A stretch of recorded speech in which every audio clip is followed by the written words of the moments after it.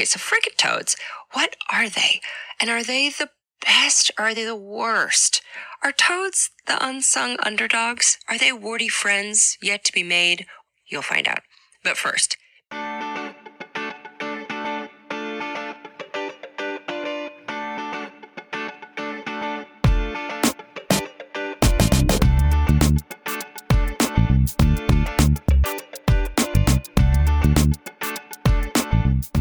You're listening to So Much Pingle, the podcast about herpetology, field herping, and anything and everything about amphibians and reptiles. Join us each week as Mike and his guests explore the amazing world of herps across our planet. And now, bringing a half-century of experience and perspective to the microphone, here's your host, Mike Pingleton.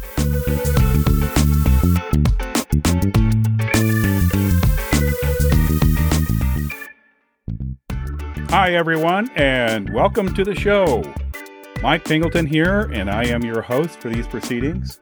It's good to talk with you all again, and I hope everyone remains safe and healthy.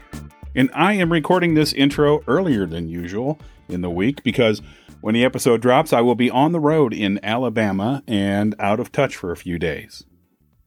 So welcome to episode 17. And on today's show, I talk with Priya Nanjappa. And I'm happy to get her in the lineup at last.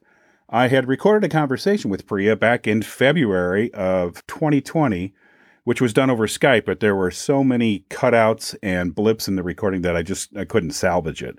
So that's my first and last attempt at using Skype for interviews, by the way. So we tried again in August, and doggone it, we had even more problems. The internet was having a bad day, and we kept losing our connection, but in the end, I was able to stitch everything together, and here we are. So thank you, Priya, for hanging in there and seeing this through. So I've known Priya for a few years now, and it didn't take me long to become a fan of hers and to appreciate the work she does.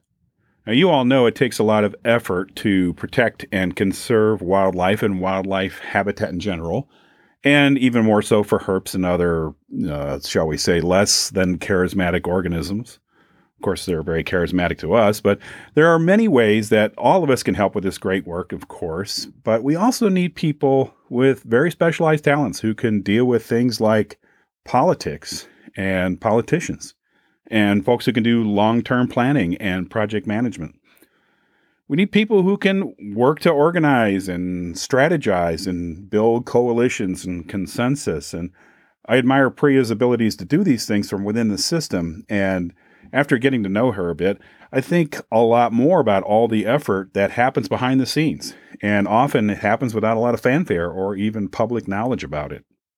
I was also happy to talk to Priya about some potential legislation that I think is incredibly important. And that is the Recovering America's Wildlife Act, which I hope many of you already are aware of. And I think Priya was the perfect person to provide some details and some depth for this act, which, if it passes, could have a powerful impact on the flora and fauna across the United States. Recovering is the key word in the title. We're not just talking about another small plug for a severely leaky bucket. This is a bipartisan bill, which is currently working through the House, and it is sponsored by both Republicans and Democrats, which is a very good sign. And I will have some links in the show notes with more info about this act. Also, be sure to check out the show notes for a link to Priya's Toad episode on the Ologies podcast, which is hosted by Allie Ward. It's the Bufology episode, and let me tell you, folks, when you make it on the Ologies podcast, you have hit the big time. So let's get to my conversation with Priya Nanjappa. Hi, everyone. Welcome back to the show, and today I'm talking with Priya Nanjappa. Welcome to the show again, Priya. Hey, thanks so much for having me. I should mention that you and I talked way back in, I think, January. I think it was the end of January or maybe February. And we recorded a show. And unfortunately, I was using Skype at the time, and it turns out that our internet connections weren't very good, and we weren't able to pull off a successful recording. It sounded pretty bad in spots. So I asked you to come back on the show and talk to me again. Yeah, I really appreciate that. I'm excited to talk with you again. Yeah, and so for those of you who don't know Priya, she is currently sitting on the Colorado Oil and Gas Commission in the Wildlife and Environment seat. Is that correct? Correct. Oil and Gas Conservation Commission. Yes. Conservation Commission. Okay. Mm-hmm. And this is sort of a new position for you, but can you tell us a little bit about what you're doing there and what that job entails? Yeah. So it's a longer story that if anybody's interested, I can get into another time. But I didn't really know about this commission other than it existed up until about a couple months ago. I had been involved in some other work that was through the Colorado DNR, and I heard about this opportunity with the Colorado Oil and Gas Conservation Commission. And actually, I was sort of recruited for this role to put my name in the ring, amongst others, for this wildlife and environment seat. And they were interested in me in part because I had, beyond the typical fish and game experience and more of the non-game experience. And, my first reaction was, oh, okay, oil and gas. I didn't really immediately kind of see all the connections. But once I read the law that created this commission, which was just amended in 2019, and the amendments are significant, and they specifically change the mission from fostering oil and gas development to regulating it. And it also creates this professional commission where there are particular seats, that have particular expertise. And so, as you noted, I'm sitting now in the wildlife and environment seat. And our role is to ensure that whatever oil and gas development is occurring is prioritizing public health, safety, welfare, the environment, and wildlife resources. And so I am on the commission with 4 other people. And we are now creating the rules, not creating, I should say, but reviewing and deliberating and potentially, making some changes. And then we'll pass the rules that will regulate the various activities related to oil and gas development. There's a bunch of different pieces of the regulatory process that are coming up here in the next several months.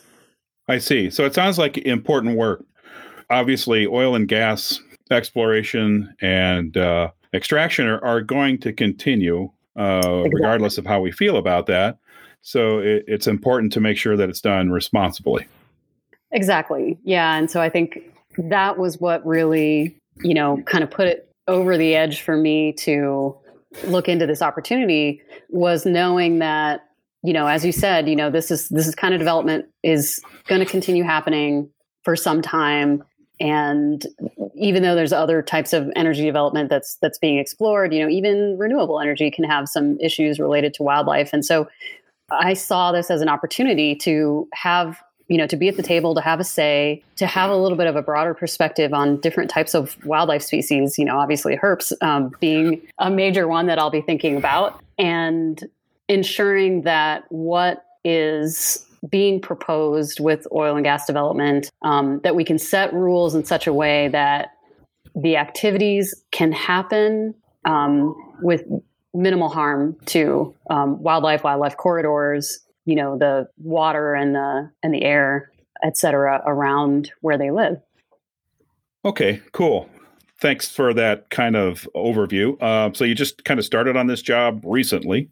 Very recently, yeah, just at the beginning of July. Okay, just started getting your feet underneath you for this then. Yeah, been reading a lot, trying to understand, kind of what's coming up in terms of what's being proposed for rules.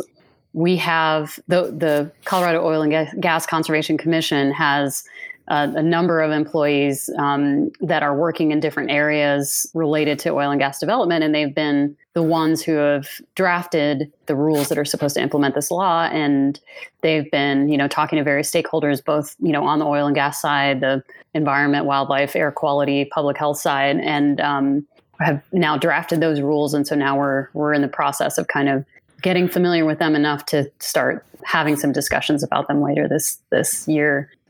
Yeah, it's been a very different experience, but at the same time, which I know we'll probably get into more, I kind of ended up more in a policy related role, even though I'm a biologist, and I'm finding it's something I missed, so even though in the last couple of years I was doing other things, more nonprofit management, I've really missed the policy work. So I'm excited about it. And you're still defending wildlife. You're still in there batting for the herps. Exactly. Yeah. And it's nice being able to, use my sort of wildlife science background and obviously herpetological background and be able to think about these issues and, bring that into the discussion or just ensure that, those issues are being considered. Well, let's kind of bring it around to where you come from. You started out, you went to school to be a biologist, correct? Yes. Yeah. So I kind of knew I wanted to be a wildlife biologist. I've always been just interested in general in wildlife. I wasn't a specific sort of herp fanatic, but I definitely remember seeing, turtles and garter snakes in my yard growing up in Iowa, and also toads, which are my favorite. And, so I was always just kind of interested and curious about those things, but also, watched the birds and the bunnies and, anything else, that would come through the yard, or there was this cool little riparian area near my house growing up that I would often go and explore, and, definitely saw some beavers and muskrats and, just other wildlife in general and deer. And so I just always kind of appreciated that. I was interested in science, interested in biology, but I didn't want to be a lab rat. So I knew I wanted to work outside. And my dad is an engineer, retired now, but so he was trying to figure out, well, okay, I don't understand this biology, want to be outside kind of thing. Not that he didn't like being outside. I definitely have to credit him for some of my interest in nature and wildlife and just like beautiful places. When we were kids, we used to take these cross-country drives just to go see, various national parks and places like that, because that was something he did when he immigrated here in the 60s. And, just wanted to share that. Like a good dad, he was concerned for your future. Exactly. So he was trying to get me into environmental engineering, thinking that would be a way to sort of get this sort of outdoor desire that I have and into something a little bit more secure and something where he might be able to help me out somehow. But my first year and a half in undergrad, taking classes like calc-based physics and various types of, other sort of pre-engineering courses and analytical chemistry and, things like that. I was just like, okay, this is just not for me. And so I filled my electives with things like ecology and botany. And the particular school I started at didn't really have wildlife, but I knew that's what I wanted to do. So I ended up transferring to Iowa State University. And there's a much more robust kind of wildlife and fisheries program there. And so most of even though I was a biology major, most of my electives were in the animal ecology and wildlife related coursework. And then I also had a minor in environmental science. And then, just took all sorts of odd jobs where I could find them, field jobs. I volunteered for a wildlife refuge where I was doing more bird counts, but also kind of gave them a little bit of an inventory of the frogs out there. This was in North Dakota. And, had some other sort of basic jobs like that. But then I ended up going to grad school, and that's where I really focused on primarily amphibians at that time and got my master's degree. Again, the degree is specifically biology, but the emphasis was in conservation biology and amphibian ecology. And you worked for Mike Lanou, correct? Yes, he was my master's advisor. That's correct. Your advisor, I should say, yeah. Mm-hmm. And so you did some field work and got to play with cool frogs and toads and study their environment. So exactly.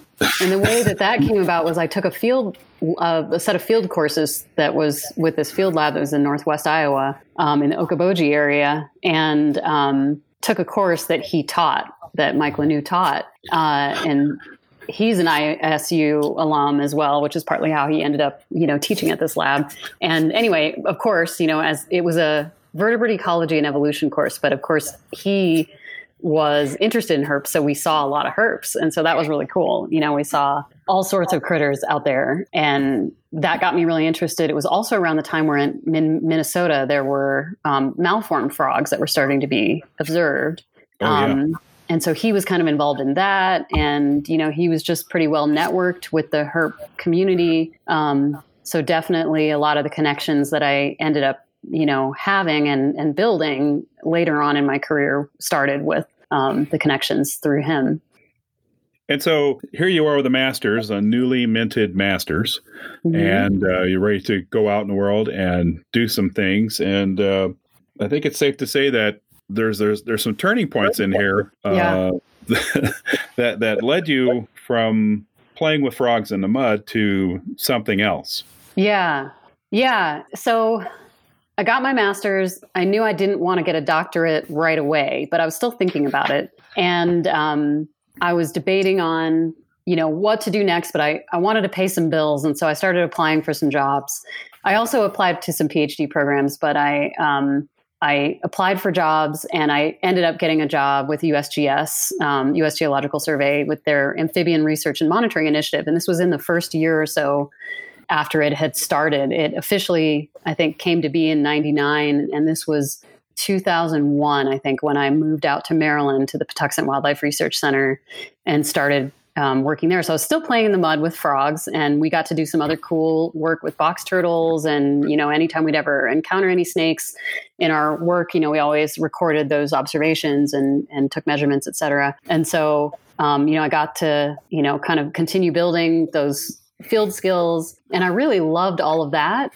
And I even liked some of the write-ups, when we would write up the research, but I didn't specifically like the sort of nitty-gritty of research. And so I kind of knew that was the thing that was not really for me, but I wasn't really sure what was for me. And I really wasn't sure what else was out there.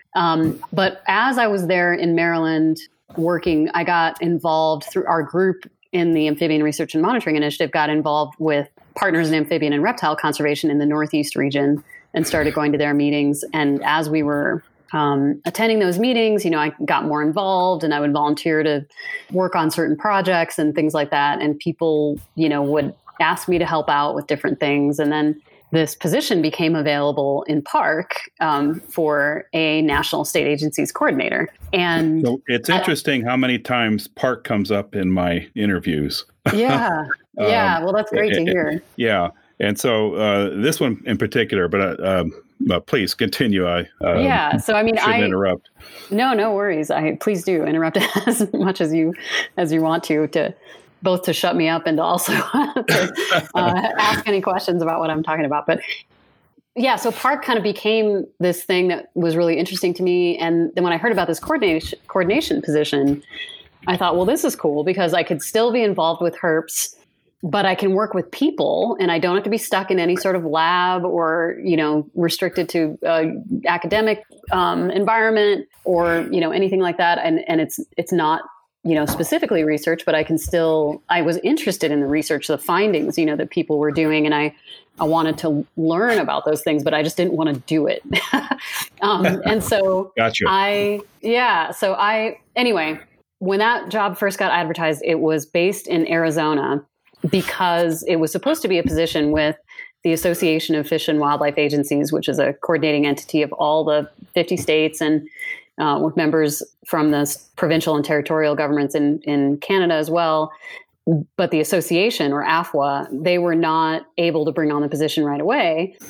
So Arizona Game and Fish was kind of leading the charge, and they said, well, we'll just contract the position to start with. And so they started and they advertised, and I didn't want to move to Phoenix. So I just kind of let that one pass by, and a person got hired for that position. They were in it for a few months, and I talked to them when they came out to the Northeast Park meeting, and was just kind of interested in the position. It sounded really cool, and just in general, the types of things that they were thinking about. But then they kind of somewhat abruptly left, just maybe 6 or 8 months into the position, and so the position became open again. And this time when they advertised, they said it could be a remote station position. So I applied again, I applied this time. And I ended up getting the job, and I worked for Arizona Game and Fish while sitting in Maryland as the national coordinator for PARC, for Partners in Amphibian and Reptile Conservation. Your paychecks came from the Arizona Game and Fish. Yep. Yep. Okay. And then eventually, that's how we do these days, right? That's exactly the world we live in. Yep. Yeah. Exactly. And so it worked out well. And then I was in the DC area, which is where AFWA is. And so that sort of worked out. And then I, went into the offices a couple times and got to meet some of the people there. And eventually they were able to bring it on as a full position there. And so in total, I was that national state agencies coordinator for 13 years, but at AFWA for 10. Yeah. Mm-hmm. Okay. We first met at the I think the national park meeting, or the big park meeting in Virginia a number of years ago. Yep. Mm-hmm. Yeah, in Norfolk. Mm-hmm. And I was there, part of the Herp Mapper team. We went there because our developer got a pretty cool award. Yes. And so it was interesting I kind of knew about PARC and the activities of PARC and the various chapters, but it was kind of cool to go to the big meeting and sit with people from all over the country that were involved in the process. And so I sponged some stuff up while I was there and kind of got a better feel for what the organization was doing. And I started to get an idea that this is much more important than I thought it was at first. Yeah, well, I appreciate that. Yeah, and so that was our National Steering Committee meeting, which we have each March, or the park has each March, I should say. And that year it was in Norfolk. And yeah, that was great that you were able to come. I was also, somewhat familiar with Herp Mapper from work in the past, and I knew, Chris Smith from Herp Mapper from Midwest Park. And there had been a couple of different related projects we were talking about in PARC that I know your name had come up a couple times, that, you should really talk to Mike Pingleton, and so, and I also then was starting to learn about, sort of all the field herper stuff that was happening out there, and the sort of historical connections with Herp Mapper.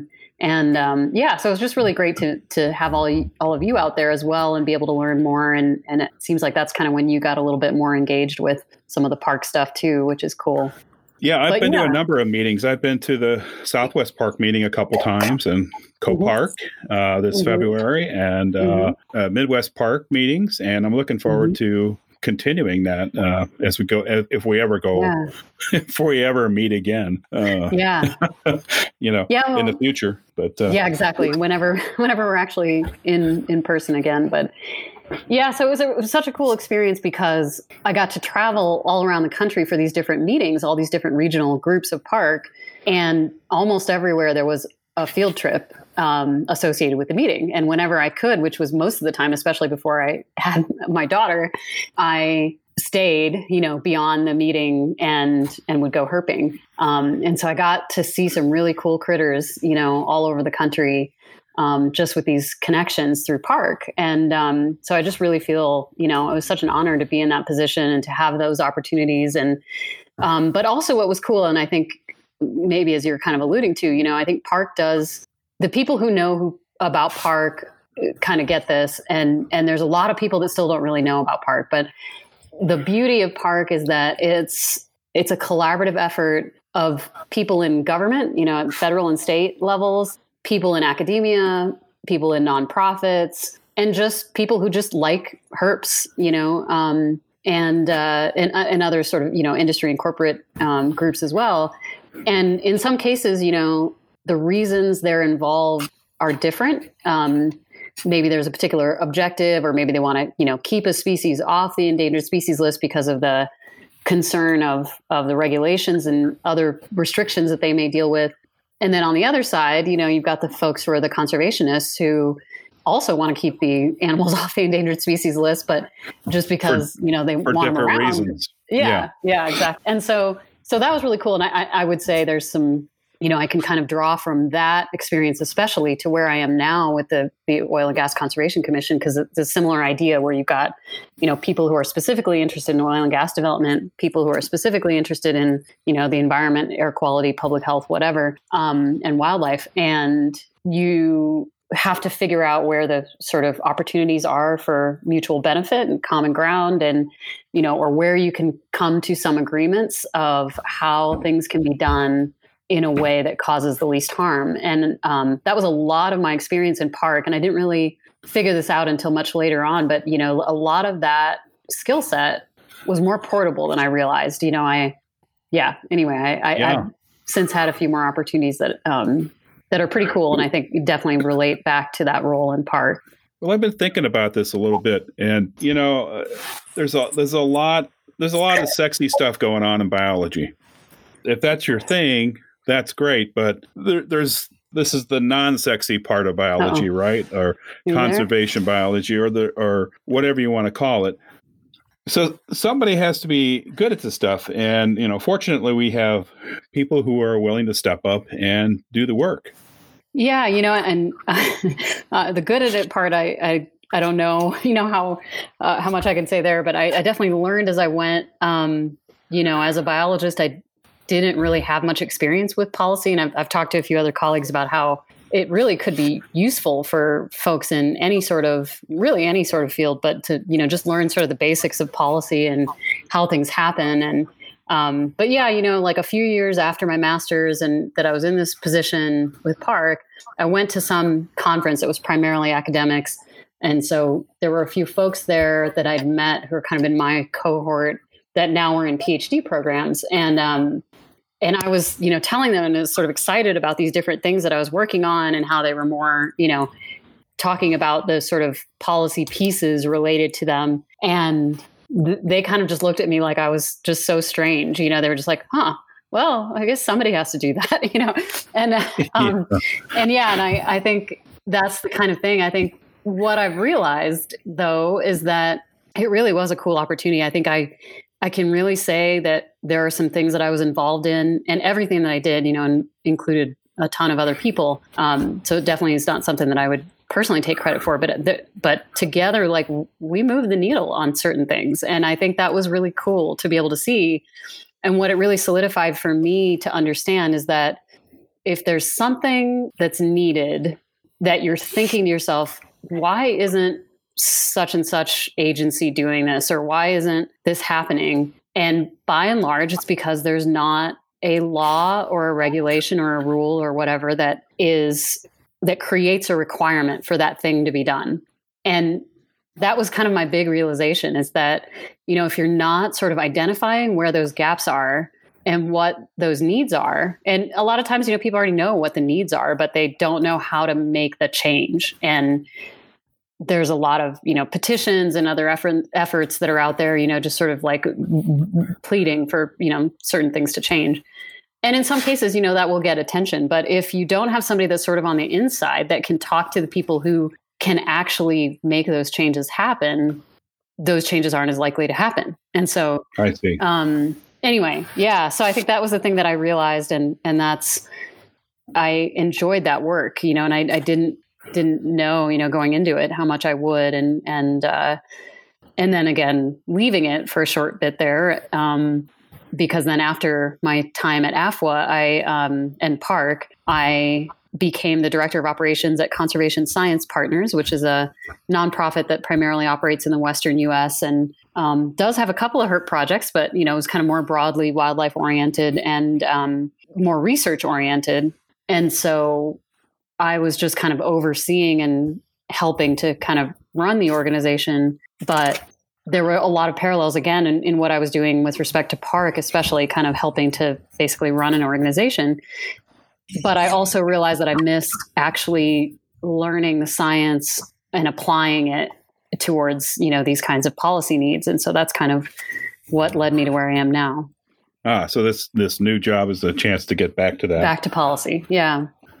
One of the things that Park does that is really cool is they have these habitat management guidelines, which is a book, basically, that helps land managers, landowners, to help them think about the herps when they manage for other species. I think I have that correct. Yeah.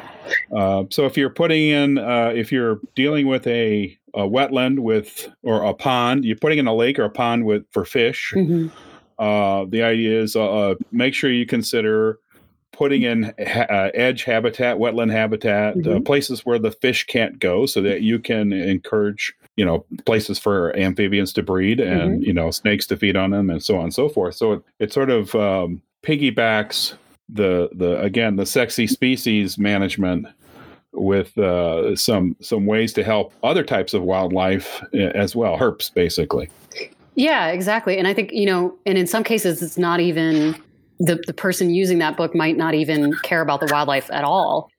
They just want to be able to harvest the trees or, plant their farm or whatever it might be. But we can help them do it in such a way that they are minimizing the harm, to especially the herps in what we're talking about. But in a lot of what we would message along with that was the benefit that some of those same practices would create for other wildlife. And again, as you mentioned before, that was one of the things with my role with AFWA in particular and through Park was realizing that most of the wildlife community, and especially those making decisions, are based in large game management and that experience and et cetera. And they aren't thinking about these other critters, and probably only because of the Migratory Bird Treaty Act. And this is, again, where I was saying before about where if you don't have a law or some sort of legal authority that kind of creates a requirement, then there's, certain things don't happen. And with that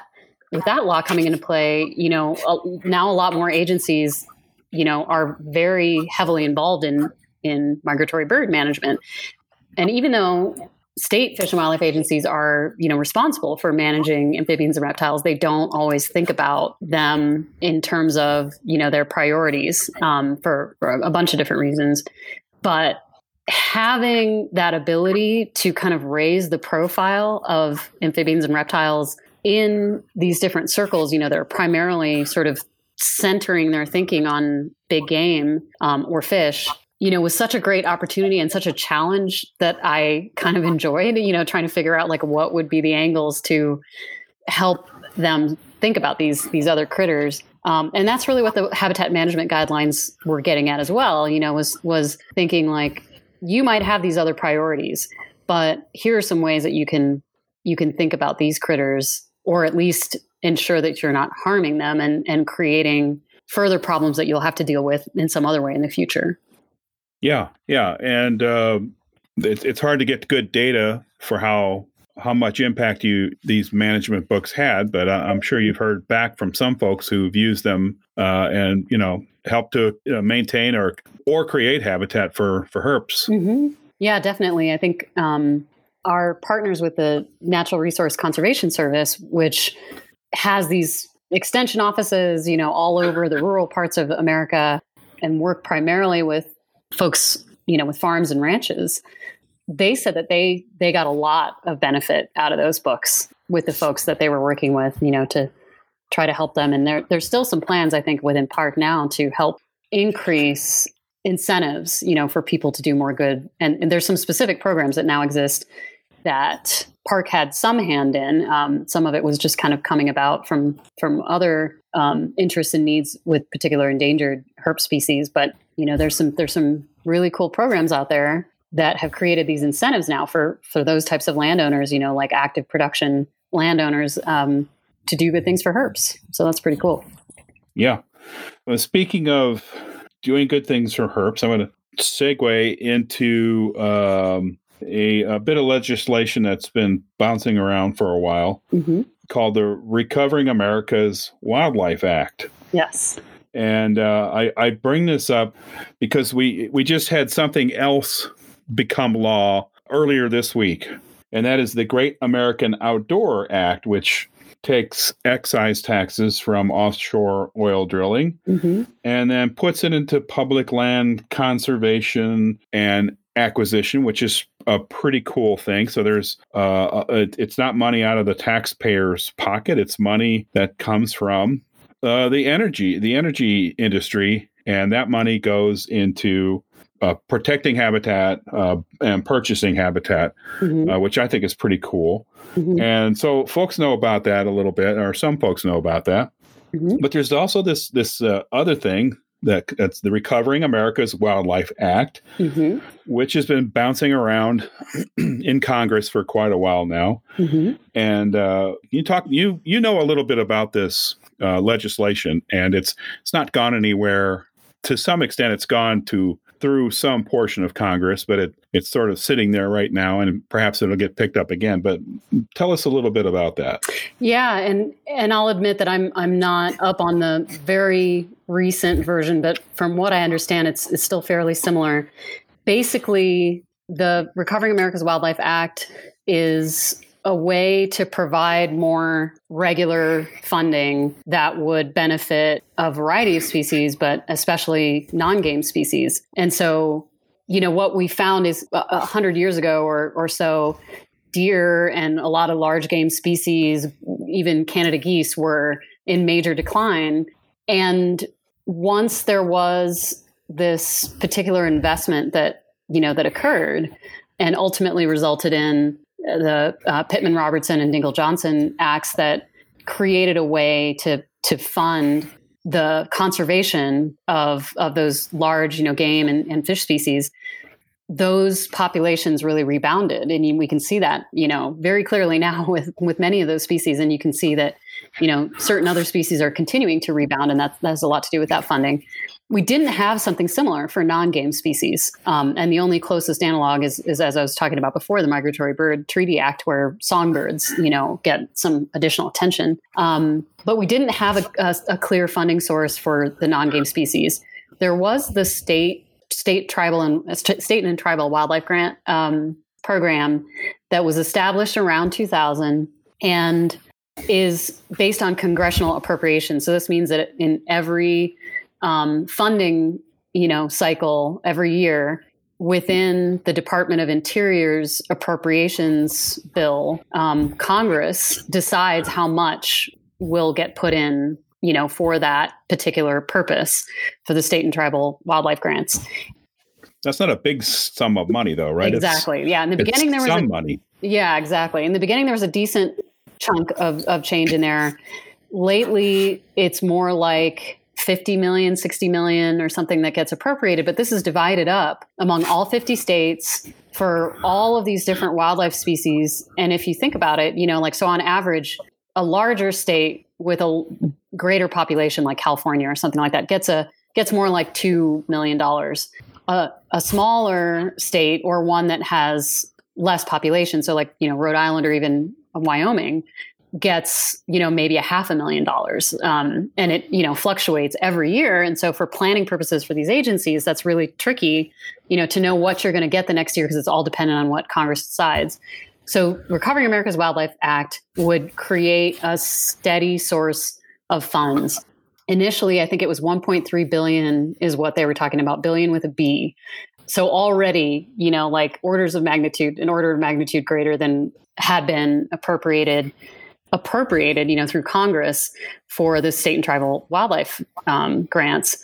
But now we're talking real money. Now we're talking real money. And so, so in some cases, like some of those same states that I was just talking about, like California would get, upwards of $30 million potentially. And Wyoming and Rhode Island, would get like, 20 million or something. I don't know what the specific, there were a couple of different, sort of calculators that were out there about, but again, so like serious orders of magnitude more funding if this gets passed. And so you mentioned that there's been some movement. It's been introduced in Congress the last couple of Congresses. So, each time we have a midterm election or an election like we have, this year being an election year, when there's changes, the Congress changes over. So basically every 2 years. So this was introduced in the House last year, I believe, in 2019. And there's been, I think, some action happening in the Senate, but it hasn't been passed yet. And now that we're so close to the election, it's probably not likely. But it is likely that because it keeps getting introduced, because there's such strong bipartisan support, it probably will get reintroduced in the next Congress. And, there'll be another push again to, try to get Senate support. So, well, because they passed the Great American Outdoor Act, that gives me hope that the Recovering America's Wildlife Act will have a good chance of passing as well, because it's Yeah. The funding is different, but it's the same goal. Yeah, I think overall, I mean, and those two things are very complementary. They would work really well together because, like you said, with the Land and Water Conservation Fund that gets funded through the Great Outdoors Act, there's the ability to acquire lands and, to manage them for wildlife. There's, the additional benefits of some of the needs for the national parks so that people can go and be in places where they can appreciate, the wildlife and et cetera. And so the other thing about this particular funding source, and as I was talking about the state and tribal wildlife grants, is that a requirement of that funding source, the state and tribal wildlife grants, was that each state had to create a state wildlife action plan. And in that, they identified their species of greatest conservation need. And that was, again, as I mentioned, around 2000. It was around the time when there was some more attention, especially for amphibians. And then not too long into that, time frame was when I got this job with Park and with AFWA. And so the state agencies in particular had identified, every single state has some one or more species of herps on their species of greatest conservation need list, which means that they can then spend that money from the state and tribal wildlife grants towards those species. This, because it's such a greater amount of funding, if it gets passed, would allow for, more money to be spent on those priority species, potentially the ability to, bring on more staff to help determine what the status and needs are. It would just really just give a huge boost to all the conservation efforts that are already intended and desired through what's been identified in these state wildlife action plans. So the only sort of hitch with all these funds is that they require matching funds. But there's some cool things with this Recovering America's Wildlife Act that would broaden the sources of matching funds to certain federal agencies that normally wouldn't qualify under the state and tribal wildlife grants. And anyway, just creates a lot more opportunity. Yeah. Somebody's done a good job putting this together. And it also sounds like, we're talking about not only more jobs for biologists and ecologists, but we're talking about more stable jobs because often employment is transitory and, it depends on, you've got funding for 4 years and then what do you do? Exactly. And so establishing stable positions means a lot more work gets done. Exactly. And and also because we're throwing a lot more money at it, instead of states basically doing the best they can to maintain, like a California tiger salamander, for example, they do the best they can to maintain the population. But this kind of money allows for, a much more expanded plan to maybe not just manage a species or keep it from blinking out, but also to, expand habitats, recreate places for it to live, and that sort of thing. So it gives just a lot more, opportunities to do a lot more for, herps and for other species as well. Yeah, absolutely. And I think, when the State and Tribal Wildlife Grants Fund was first developed, around that time, a lot of agencies began hiring or, having like contract positions and other things available. But as the appropriations dwindled, some of those same people who were the, responsible for specifically herps, had to take on other species, in their portfolio, or their, jobs had to change, or in some cases, if they left, their job wasn't refilled. So I think at the high point, I had counted at one point, I think we had about a third of the states that had like a dedicated herpetologist on staff, which is still, quite low and unfortunate, because every single state has a bird biologist, but now I think we might be down to like 20% or something like that. And it's just because there's not the funding to support that. Or we have a lot more agencies that just have, there's somebody in each agency that's responsible for herp management, but they may be also managing birds or bats or mollusks or whatever. So it's not their only priority. And this would definitely create that kind of opportunity, again, where I think it would be very likely that agencies would start hiring, specific critter-based positions. Yeah, Or yeah. It's just great news. So for the folks listening out there, if you're not familiar with the Recovering America's Wildlife Act is I think what it's called, but it gets called many different things. So it's something to look up and find out more about, and hopefully because it's a chunk of money that it's big enough that Congress pays attention to it, because it's not, when we're talking about giving a state $1 million, that's not much money for conservation, but they pay more attention to serious money, and $1.3 billion is definitely serious money when we're talking about wildlife conservation and things like that. So yeah, exactly. So I'm really hoping that over the next year or so, this legislation gets pushed through. Yeah, exactly. And I wanted to just note that the way this came about was that AFWA put together a blue ribbon panel on, I think it was called Sustaining America's Diverse Wildlife or something like that. But the panel was a bunch of conservation leaders, from various conservation organizations on the sort of, more traditional wildlife side and like the outdoor recreation industry, but also just other sort of corporate leaders. So from some of the automotive industry or the oil and gas industry and other groups. And, they're all having to deal with especially these non-game species that are becoming listed or declining for, a variety of reasons, and wanted to, be involved in figuring out what the solution was. And so it was through that panel that a sort of a sub-team was developed to help develop this legislation. So this really came out of an effort that was led through AFWA and had a lot of partners involved as well, and is continuing to be, one of their major priorities.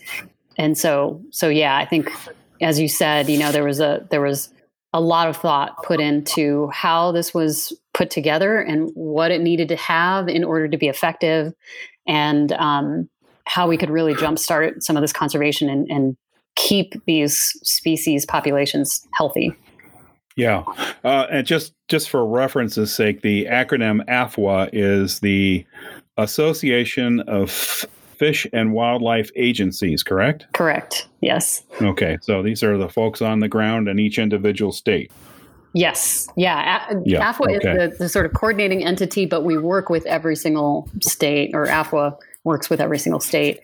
Gotcha. And so they had, there are definitely people in all of the states that are thinking about this, working on it, trying to help, what they can with their own partners, to push this forward. But yeah, especially, after we have the elections, it'd be a great time, or even as you're researching who you might be voting for, looking at whether they co-sponsored this bill, whether they were, have been supporters of state and tribal wildlife grants. As I mentioned, this is a very bipartisan effort. There's we've got both R's and D's, that are co-sponsors on this act in the House. And which is very encouraging. Super encouraging. Yeah, you just really need that, nowadays. And so you can look at, if you go to congress.gov, that's one of the places. There's a couple different other places, but if you just Google Recovering America's Wildlife Act co-sponsors, and just make sure you're looking at 2019, the 116th Congress from 2019 to 2020, then you'll find out the most recent, set of co-sponsors, and you'll have a good idea, if they were involved, and or potentially can ask if they're still going to be interested in this in the future, or any other potential candidates. That's something that you could do. Yeah, thank you for that. Appreciate that. Let's do a 90-degree turn here as we kind of not quite wind us down yet, but I want to talk for a moment about Science Twitter. Okay. So when I say Science Twitter, that is not an organization. It is not a thing. It is just the collection of people involved in science that are on Twitter. And so when I got on Twitter a few years ago, I decided that, because Twitter can be really bad in some places. It's like, it's like the dark alley you don't want to go down to. Yep. So I decided that I would restrict my activities on Twitter to people doing science, and not just biology. I kind of follow people, astrophysicists and people like that, and I follow squid scientists and fish, fish people, and and bird people. So that's all I do. So my Twitter is just basically channeled into science. I just call it Science Twitter, as does you and everybody else. That's just what we call it. So, but it's an interesting community, not just for the science. I've learned quite a bit about other aspects of science, the human side of science. And I'm sure you can speak to this, but one of the interesting things about it is just the ongoing transformation of the sciences, and maybe all of academics, but of the sciences to be more inclusive and more equitable and more diverse. And, you can hear from all kinds of voices on there. Maybe you could speak to that a little bit. Yeah, absolutely. I just got onto Twitter in, I think it was 2016, when Kirsten Hecht, or Hellbender Hecht on Twitter, created the Herpers hashtag with capital HER, for women who like to play with herps. And all these people were saying, hey, you got to get on there for, with this, you got to be on there. And so I kind of peeked in and, just had a couple of tweets and then mostly just lurked for a really long time. And similar to you, I mean, for me, I started out just following herp people, certain people I knew or other people that I was sort of coming across through them that I didn't know. And then slowly that evolved and now I follow a whole bunch of people. But yeah, I think the one really cool thing, I mean, obviously I'm a person of color and one of the very few in conservation, throughout my career, but I hadn't really delved into these issues. And there's a whole bunch of complexities in that as I've kind of explored for myself, like, all of that. But I started to recognize, especially as my career grew, that people were looking at me as a role model, as a person of color who had some success in this field. And I hadn't thought of myself that way. And I think so through Twitter was a way that I could offer tips or advice or those kinds of things. But I think what was the really major thing for me is I learned a ton from other people in terms of their experiences, the types of struggles that people were having that either I could relate to or in many cases couldn't relate to. But I understood that need, for the additional inclusion, and definitely have had, many experiences where I felt excluded. And so Science Twitter in particular, I think they really, in part because it is a bunch of scientists, they were really kind of looking at these issues from a bit more of an analytical perspective and in a way that I found really useful. I was able to just learn a lot and just kind of absorb and, listen. And I think that's definitely made me better at the types of work that I've done, since then in these realms. First through PARC, we started a team, the Inclusivity, Equity, and Diversity Task Team, which is now the Diversity, Equity, Inclusion Task Team. And work that I did when I was at Conservation Science Partners, the nonprofit I worked at just before my current job. And it's just the awareness has just really exponentially increased, and the understanding of where and how people feel excluded, I think, has really kind of come to the fore. And the ways in which these exclusive or exclusionary tendencies or systems appear, I think a lot of folks hadn't even realized how something like the fee to take a GRE or to travel to your college of interest, how that was really exclusionary for people who either came from a less privileged background, or if they just weren't exposed to this because their own schools just weren't, talking about kind of higher education or those kinds of things. And so just all the different types of opportunities that you may take for granted. A lot of people, I think, took for granted and maybe are becoming more aware of now. Well, I certainly took a lot of that for granted. And about the same time as you, I had some conversations with some of my female friends who also were biologists in one form or another, and some scary and some interesting stories and some scary stories, were related to me about aspects of being, a female in biology, and it was one of those things I had never really thought about or considered, or I had never even really known that it's just me being my my normal head scratching self. I just hadn't really considered that that man, some people are really having a hard time working in their field of choice. And as I paid more attention to it, I realized that the biological sciences and other sciences, there's just been this infusion of women, of people of color, of the LGBTQ community. They've really come on board, and they want to be heard, and they have their legitimate points of view and experiences that need to come out. And so the science Twitter's just like you, it's given me this opportunity to understand that there's a lot going on that I didn't really experience, myself. So, so it's been it's not just me learning about, black holes from Katie Mack or squid from Sarah Mack or something like that. It's also about the experiences these people are having as they go through their careers.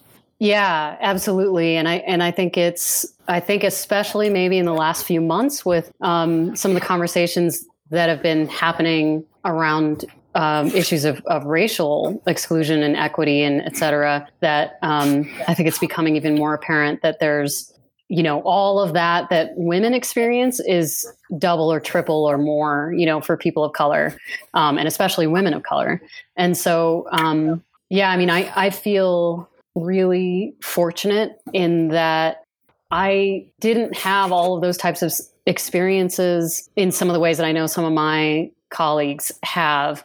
And, I'm understanding some of those reasons, but I'm still kind of wrestling with all of that, but also recognizing that now that I do have, maybe a little bit of a platform, I have an opportunity to lift other people. And I think, there's so many little things that people don't think about. And I know some people don't like this word, but it's a real privilege to not ever have to think about these things, to not ever have felt uncomfortable in a situation, where people are making a joke that is racial in nature, or that are talking about some sort of experience that they had that you never had because you just didn't have, the resources or even just the basic ways of living that, folks in the LGBTQ community haven't had as many of those opportunities, just because of the belief systems in certain places, or the lack of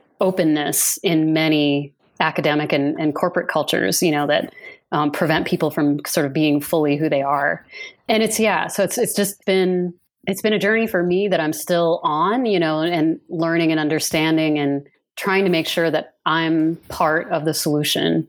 And figuring out where my spheres of influence are to, kind of break some of the systems that are out there that have perpetuated this stuff. Yeah. Well, I think, improvement is happening. Mm-hmm. Yeah. Which is a good thing. Agree. Definitely. Yeah.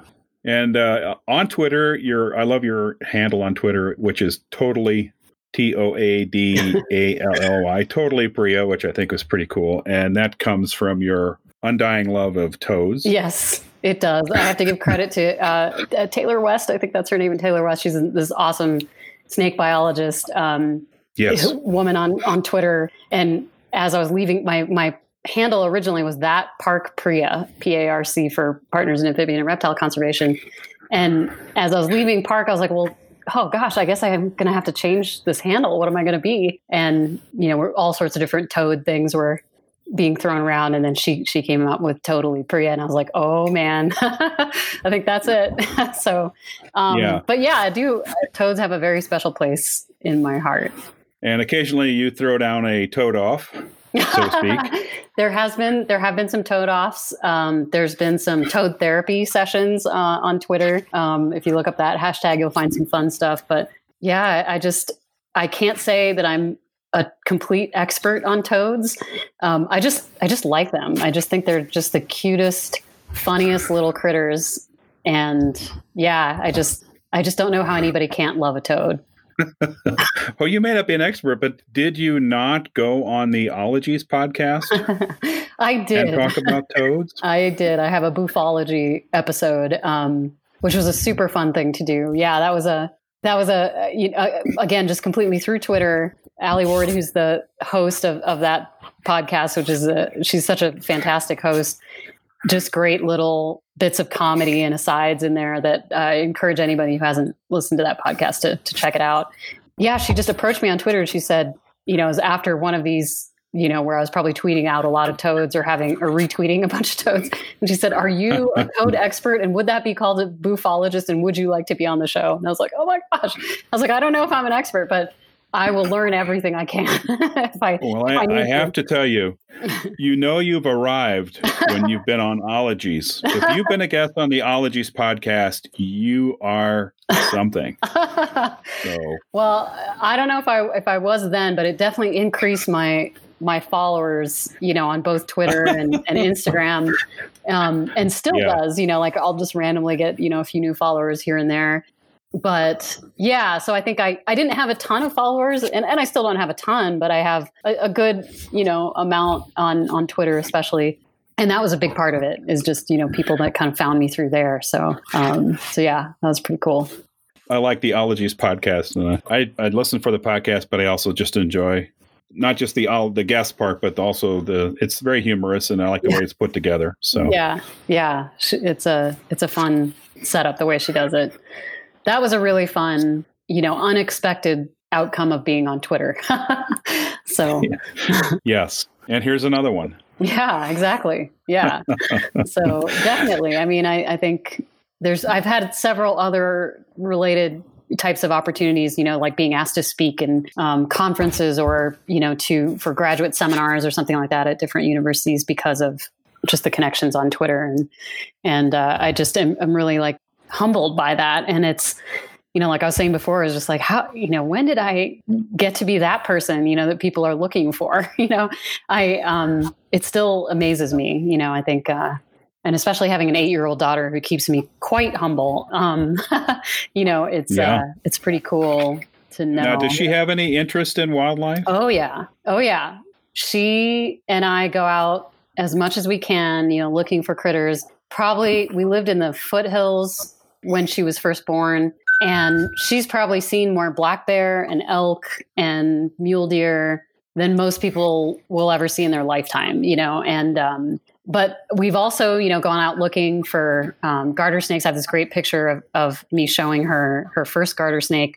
She was maybe like a year and a half or two, and she was a stoic kid, so she didn't smile a whole lot in the first place, but the look on her face, everybody just comments like, "Oh, she's just not so sure about that snake," and I don't really think that was necessarily the case, but it does make for a good story. But then you see these pictures I have of her recently, and one just from this spring where actually I went out herping with Andrew Dubois and a couple of other folks with her. And we found this beautiful plains garter snake. And, I happened to be near it, and I grabbed it, and then she was like, "Can I hold it? Can I hold it?" And I was like, "Of course," but that's been the way that she's been, for several years now. So whenever we see a snake, which is typically around here, a garter snake, she wants to pick it up. And she's definitely seen some rattlesnakes as well and understands to keep her distance. And one of my favorite stories is she was in an outdoor camp. This was a couple of years ago. And one of the days they were just hiking,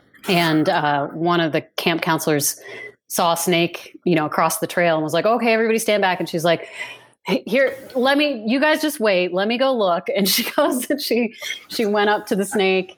And she's like, "Oh, it's a bull snake, nothing to worry about." But the counselors didn't trust her, didn't think, they weren't sure, so they were just like, no, you got to keep your distance, stay back. And I had to tell her later on, I know you probably did know, but, you just have to be extra safe. You got to keep your distance. You got to show all the other kids, that it's better to just keep your distance and stay away. And yeah, so I still don't know for sure because the counselors didn't know for sure if it was a bull snake or a rattlesnake, but she was like, "I know, Mommy, I saw the tail." So, she knew. Oh yeah, I'm sure she did. And well, that's cool. So it sounds like you guys get out in the outdoors quite a bit. Then we try to, when you can, yeah, we try to. The one thing that is I have not been able to show her a toad yet. So that's kind of on the agenda we did see toad tadpoles, but she hasn't seen like a big old juicy adult. And so I really want her to see that. We were visiting family out east when she was, again, like a year and a half or two. And we did find an American toad out there and showed it to her. And there's a picture somewhere of her looking at this toad, but she doesn't remember, of course. And so I definitely need to get her to find it, because that's my only thing about being here in Colorado. I mean, there's a ton of amazing reptiles. And in fact, she and I were going to go on that Otero trip, by the way, but just a couple of different things happened at the last minute and we ended up having to cancel our plans. But one of these days I'm going to take her on. I'm sorry to miss you. Yeah, that would have been fun. But yeah, one of these days I'm going to take her on one of the Colorado Park field trips or several of them, I should say, and get her out to look at more critters. But I've seen a few things. And so that's been fun. Cool. So I want to thank you for coming on the show. Yeah, absolutely. It's about time for me to wrap this one up. Sure. I appreciate you coming back on the show and I appreciate you working with me through our various internet issues. That dang old internet. I know. So I appreciate you coming and talking to us. And I'm just pleased as punch to talk about park and conservation efforts and the Recovering Wildlife Act and all that stuff's just very interesting to me. And I hope it's interesting to our listeners as well, because I hope so too. This stuff is important to the herps we love. So yeah. So appreciate you coming on and hopefully I'll see you again soon sometime. Yeah, I hope so too. One of these days I need to take one of the Pingleton cage trips too. So there you go. I'd love to do that. It's definitely on my list. So we'd love to have you. We can show you a few cool toads. I'm sure, yeah. Or two. I'm sure you could. Well, yeah. Well, thank you so much. I really appreciate you, thinking of me and inviting me. And yeah, like you said, I hope some people find it interesting. I know it's not as cool as like, Pete Moody and all his adventures, but very few things are as cool as Mr. Pete Mooney. Right. Yeah. Cool. All right. Well, thanks again. Thank you. And we'll talk to you again sometime. All right. Take care, Mike. Thanks.